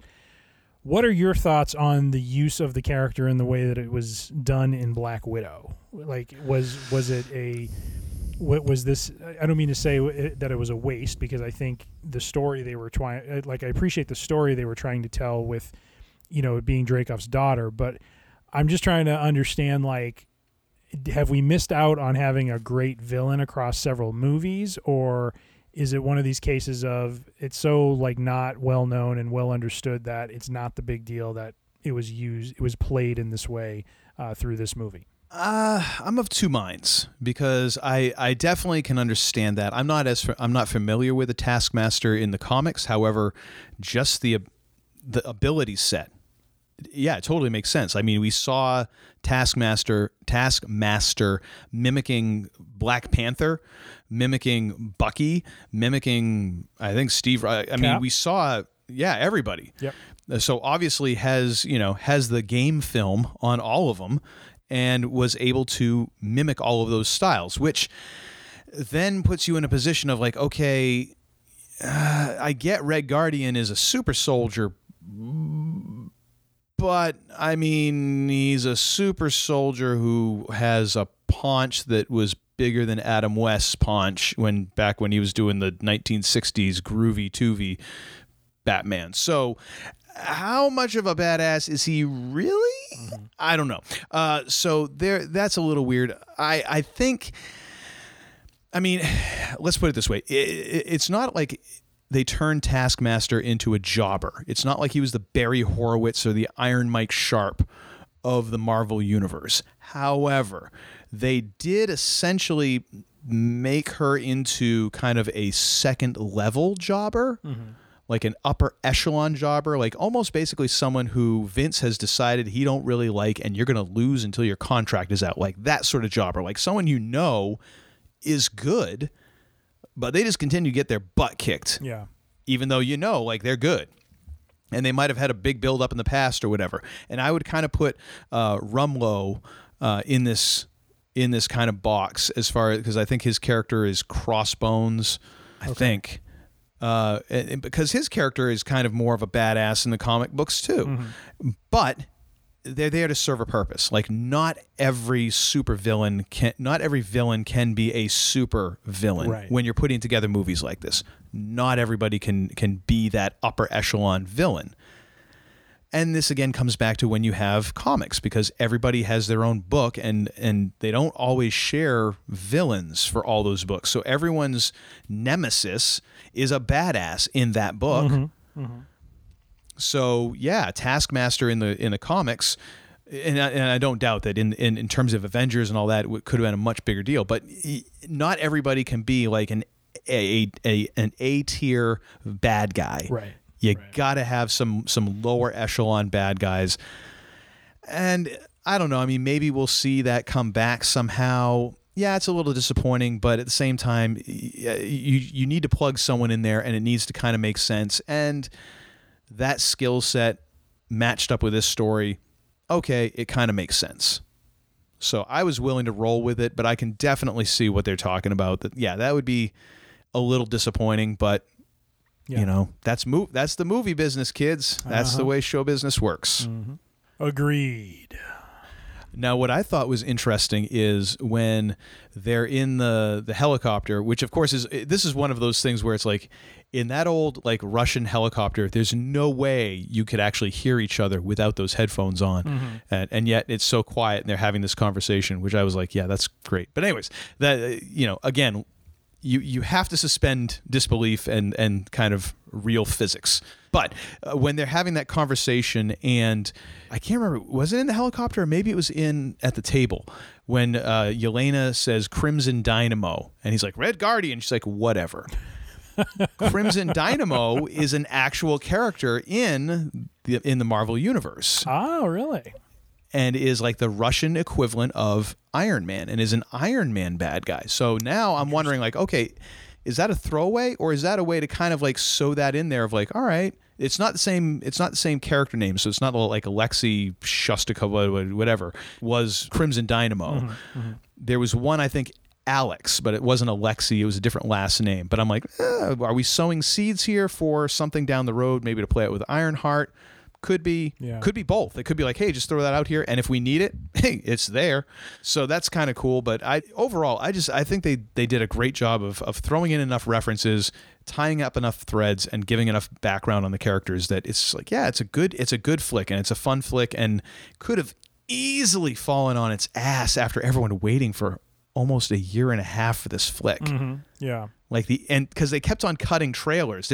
I think this, if nothing else, this movie will have set the record for the most trailers for any film out there, because they kept on having to put out a new one every few months to try and keep people on the hook, and then the dates kept on getting pushed back further and further and further. So there was a real big opportunity for this movie to just be a big disappointment.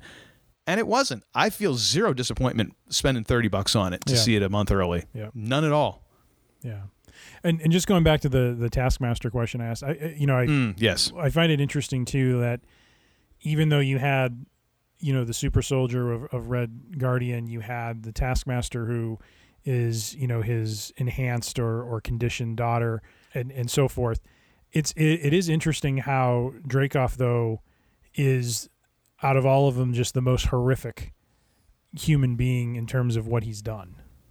You know what I mean? Oh yeah, and the conversation that he has with Natasha, sorry, Natasha. As she's kind of leading him, doing what Natasha does best, right? Leading him to reveal his secrets without realizing he's revealing his secrets. Yes. But just the absolute, just coldness played and just showing like the horror of what he could do, or what is out there as far as these other Black Widows and stuff, was just it's always interesting to me that in this world of these superheroes and supervillains, that it's sometimes and this is a theme that exists on the show like The Walking Dead. It's like sometimes the biggest threat isn't the thing in front, the obvious thing in front of you, like the zombies. It's the people that you're trying to survive with. Yeah. That's the devil you have to worry about. Not the visual devil that you're aware of. It's the devil that's hiding, and is hiding, within hidden intentions and that sort of thing. So I thought, Dreykov isn't on the level of a Thanos or anything like that, but I felt it was the right level of villainy and the right level of, antagonism that made the movie feel reasonable. I think if it was anything more, it would have been over the top, and if it was anything less, it would have been underwhelming. I think it was the right mix, and it was the right mix because it played so well into her backstory, which, as you said earlier, was something we didn't have a lot of insights into except for some anecdotes throughout various movies. So I just really liked, I just felt overall it was a very well balanced movie, and really just had a great story to it, fitting for the character, and a nice send off for one Scarlett Johansson as the Black Widow. Yes, and I think it's interesting that you mentioned Thanos. I think the difference is in the personalness of the evil. Mm-hmm. Because, Thanos is evil because, he wants to kill billions of people or snuff them out of existence or whatever. Like, they just go away. So I guess you could say, oh, well, at least he's not killing them. Well, good as. They're going away. Yeah. They're going away, folks. Gotta go. And you can look at that, but that's such a grand scale. It's so big that we can sit there and rationalize and then say, oh, well, there's a logic to it. Because it's so big, it's not personal, It's personal because you see the different people, the different characters that disappear, and then it becomes personal to those other characters. But it's such a grand scheme that it's not a local evil. It's like a coast to coast, universe to universe evil. Dreykov is like in your face, like personal evil. Like, this is what he's done to these people, and it is like being able to look into what he is doing, like moment by moment, and just be like, like he sees not only does he see nothing wrong with it, he might actually see what's wrong with it and still do it. Like that, and that is goes back to oh my gosh, here's two ties that you don't normally go together. So I'll tie this in with The Italian Job and Donald Sutherland saying, I trust everybody. It's the devil inside them that I don't trust. Yeah. And this is a dude who there ain't much there that isn't devil in Dreykov, Yep. So I think that makes an interesting comparison. I agree. So I think we can both definitely say big thumbs up. Lots of love for Black Widow on this one for both of us. Big time buy. Yes, a strong buy. Yes, and many more to Yelena, because I think we will be seeing Miss Pugh quite often in the future. And pip pip and hooray for that. Definitely in Clint Barton's future. Oh yeah, Clint, she's coming for you. She coming for you. The hurt is coming. Yeah. Yee. Ronan better have himself, kind of ready to go. Elena's about to open her own hurt business. Oh, yes. And another thing. So, sir, what have you got for And Another Thing this week? So, my And Another Thing, a couple of weeks back, my wife and I took in on HBO Max In the Heights, which is also in theaters, but is also being streamed on HBO Max. It is a Lin-Manuel Miranda extravaganza, if you will, put to film. But basically, a great story of different, friends, family members in the Washington Heights area, and their respective, struggles as they are Latino and going through different struggles of where they are, or what their dreams are, what they're trying to attain, and even getting into some facets of racism as well. And it was just a really well done movie. Really enjoyed it. Great music. What was really interesting is my wife and I both kind of commented to each other how, having watched this now, this In the Heights came before Hamilton. So really, yeah. Okay. I read in one spot, I don't know if this is true or not, but it was almost kind of joked or something like this when this was released on Broadway, this ended up being really popular and in some ways funded what he did with Hamilton. I didn't know that. Produce that show.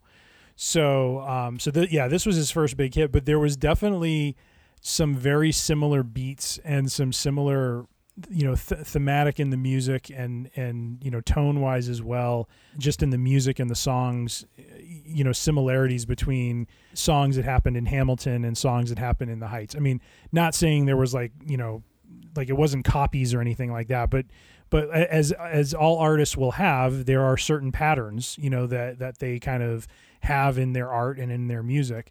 And this, kind of came through in some of the numbers that we took in from this movie. So I'd highly recommend it. It was a great show, very positive movie, and really enjoyed it. And thought it was a nicely done adaptation of a Broadway show. So In the Heights, I don't know if it's still on HBO Max, but it is in theaters. So. Okay, I actually think it is on HBO Max still because I believe I saw that on the options when I was looking for what will be my And Another Thing, which is the movie Darkest Hour. So I believe I did see In the Heights still on HBO Max because that's where I was streaming Darkest Hour. And I think I might have used this as In Another Thing before, but I'm going to give it another shot because I think it is worthwhile. It is a really good movie. Gary Oldman is unrecognizable as Winston Churchill.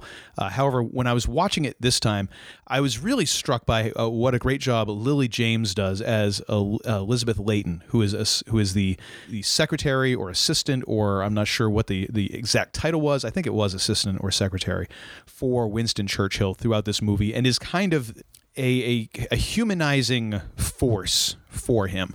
But I think it is a very interesting retelling of what was obviously a very traumatic and interesting time in world history during World War II, when when Winston Churchill takes over as prime minister after Neville Chamberlain is forced out and is immediately plunged into the possible disaster of 300,000 British troops stuck at Dunkirk in France across the English Channel, and the possibility that the English are going to lose their entire army before they even get a chance to really engage the Germans. Yeah.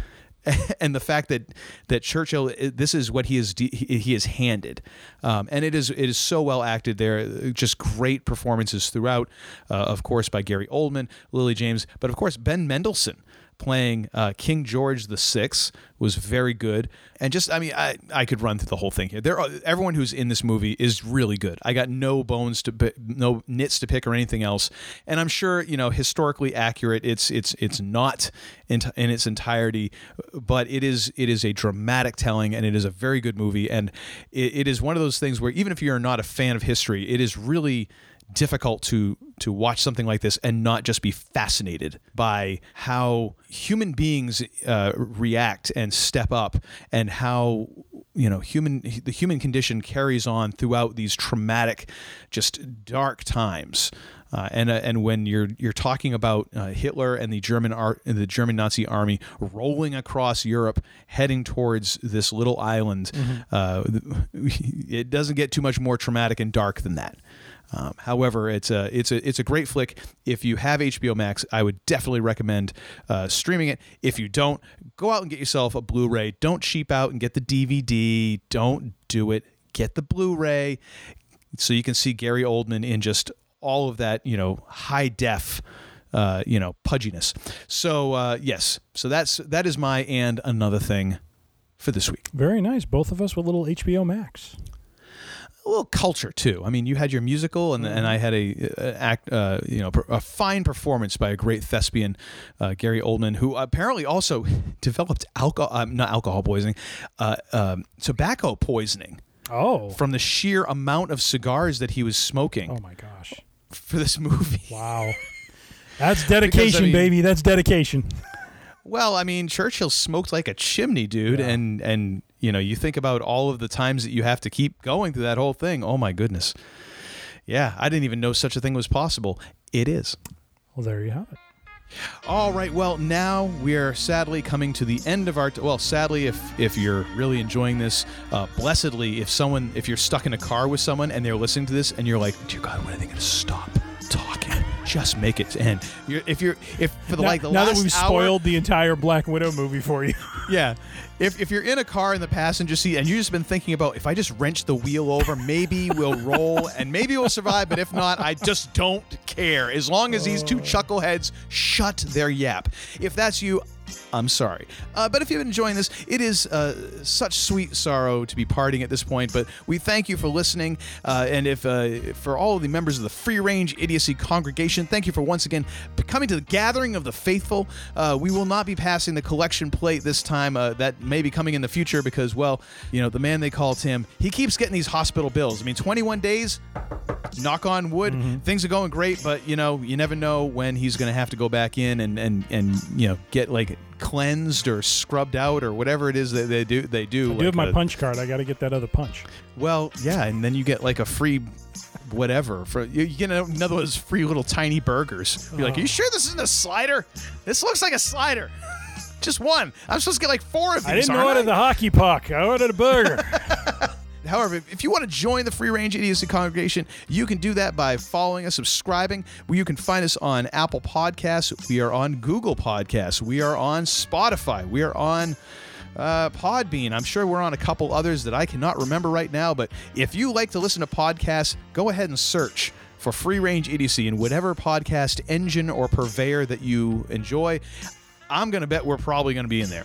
So you can do all of that, or you can go to freerangeidiocy.com. You can see all of our episodes there. You can download every single stinking one. This is episode 70, so you've got yourself way more audio than you should probably have of the two of us talking. So definitely pace it out a little bit. I'm just going to say that. I just want to say, and I alluded to this earlier, we had some 3-hour episodes, ladies and gentlemen, so it is not 70 hours of listening. It is probably more like 210 or 150 hours of our dulcet tones discussing things like Adama and Picard and the Real and the Jabroni.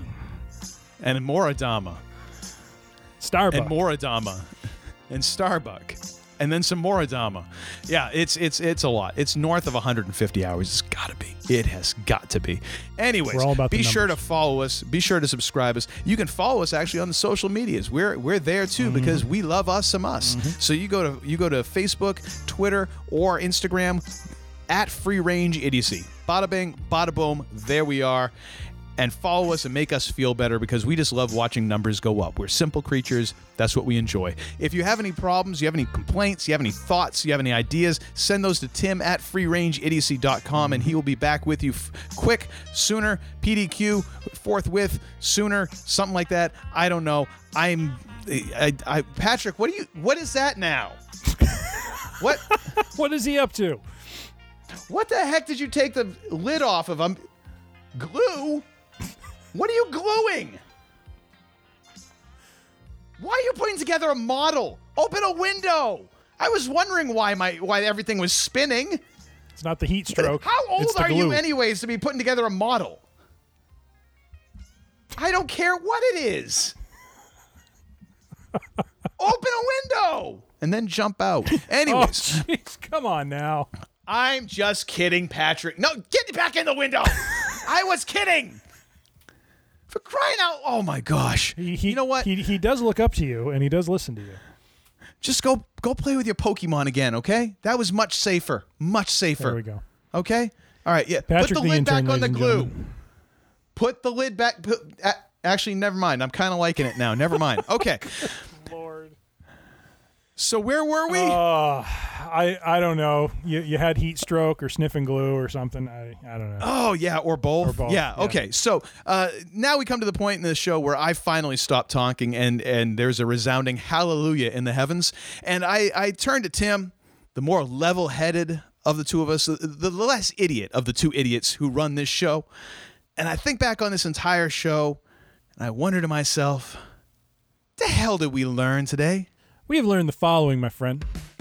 Okay. We have learned that after 2 years and 70 episodes, we want to show some appreciation and thank you, the listener, for listening to our idiotic banter about the inane, the crufts sometimes, if you will, of the entertainment industry, the wand of the wicked wardens, if you will. Oh, jeez. Had to sneak that one in. But we thank you for coming on the journey with us as we navigate the waters of idiocracy and foolishness. Two friends just kind of shooting the breeze, bouncing ideas and opinions and I don't know what else, but being fun. You sure the glue isn't coming through the microphone? Because you seem to be lacking some focus here. I know. I'm just kind of rambling, aren't I? Where was I going? Okay. We have also learned. Oh gosh, Uncle Todd. This is great. I've got glue fumes over here, and you apparently are going senile. This is awesome. This is awesome. On the bright side, this show's going to get really interesting. We have learned. Finally. Oh God. We have learned Uncle Todd is a strong buy on Hugh Jackman as Wolverine. Yes, indeed. We have learned Uncle Todd and the man they call Tim. Well, we're going to be out of commission probably for most of next spring as we consume Mandalorian Season 3, so don't bother us. Gone fishing. Yeah. You know, we've also learned the Loki finale. That will bring the man they call Tim victory over Uncle Todd with appearances by Odin and Loki's mom in the very final episode, so lock that victory in. You're setting yourself up right there. I haven't been saying a whole lot, but I mean, Lady Sif showed up. Kid Loki showed up before the fall. That's what I'm going to say. All right. Well, victory is mine. All right. We've also learned Patrick, Pokemon Go guru, huh? I guess. I mean, I don't know how he caught that thing. I've never seen one of those before. All right. Well, Uncle Todd will be on top of that. And of course, I wonder if he had the glue open. Was I hallucinating? Maybe. We've also learned, as we discussed, Black Widow is a great, fun Marvel movie, so do go check it out. You will not be disappointed. And lastly, Uncle Todd will be breaking out the soundboard moving forward in this, our third season of The Idiocy, so I'm very much looking forward to hearing what he comes up with, or maybe more specifically, what ideas I'll be sending to him, and he'll actually load into this board, so we'll see. There it is. And with that all being said, again, thank you for the downloads this past week and for listening to us and enduring our silliness, our goofiness, and our idiocy. But as we usually like to end and wish you all adieu, be safe, be healthy, be kind, be good to one another. And yes, as we start Season 3 and Episode 71, please hit the lights on the way out. It's like I picked the wrong week to quit drinking. I beg your pardon, what did you say? Give me my cheese whiz, boy. You're such a disappointing pair. I prayed so hard for you. Get out. And don't come back until you've redeemed yourselves. I'm your huckleberry. Patrick, I told you not to put your hands in the glue. I told you. No, I'm not going to help you. I'm not going to help you because then I'm going to get glue. I don't want to be stuck on. I don't want to be stuck to you. That's why. Well, I guess you're just wearing those pants forever now. Someone's walking home. I don't know what to tell you, man. Listen, I don't care if you do have to go to the bathroom. I ain't helping with that. There's limits.